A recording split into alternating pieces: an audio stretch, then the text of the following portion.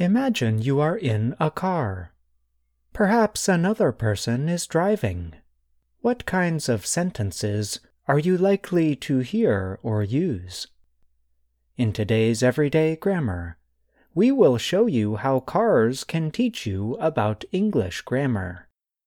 You will learn about common sentence structures that are used while driving. We will also make some car comparisons to help you remember grammar points.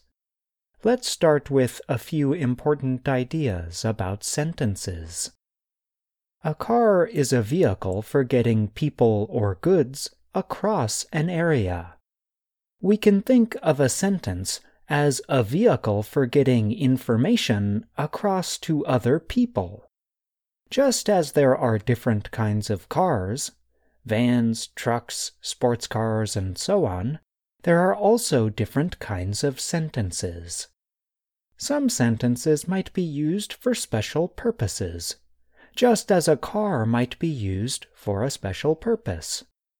We will now consider two sentence types that are commonly used while driving in cars: imperative sentences and exclamatory sentences. A quick reminder about sentences. Complete sentences involve a subject and a predicate. But some kinds of sentences only suggest the subject.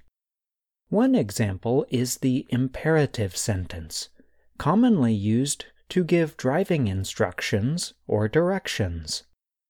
The imperative sentence generally only consists of a predicate. The predicate often has the base form of the verb as well as additional information. Let's imagine that you are riding in a car. You are in the passenger seat and someone else is driving. Which way should I turn?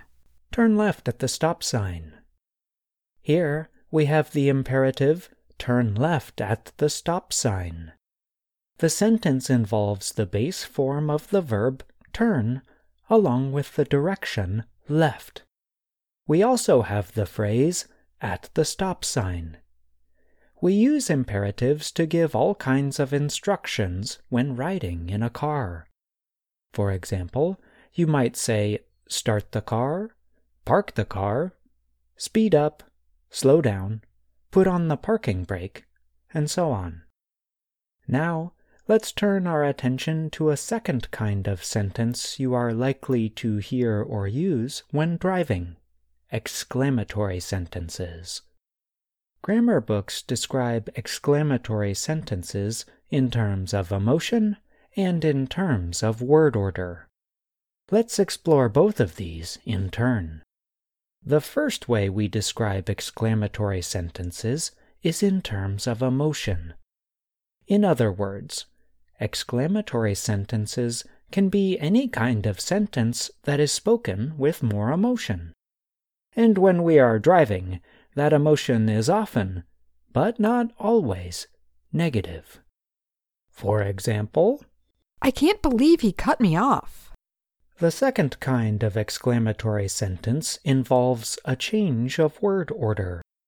We often use what or how in these kinds of statements. We also often leave out the verb. Imagine you are on a peaceful drive on a beautiful fall day. The trees are red, orange, and yellow. You might say, What a lovely day. Now imagine you are stuck in heavy traffic. A person speeds up and cuts in front of you.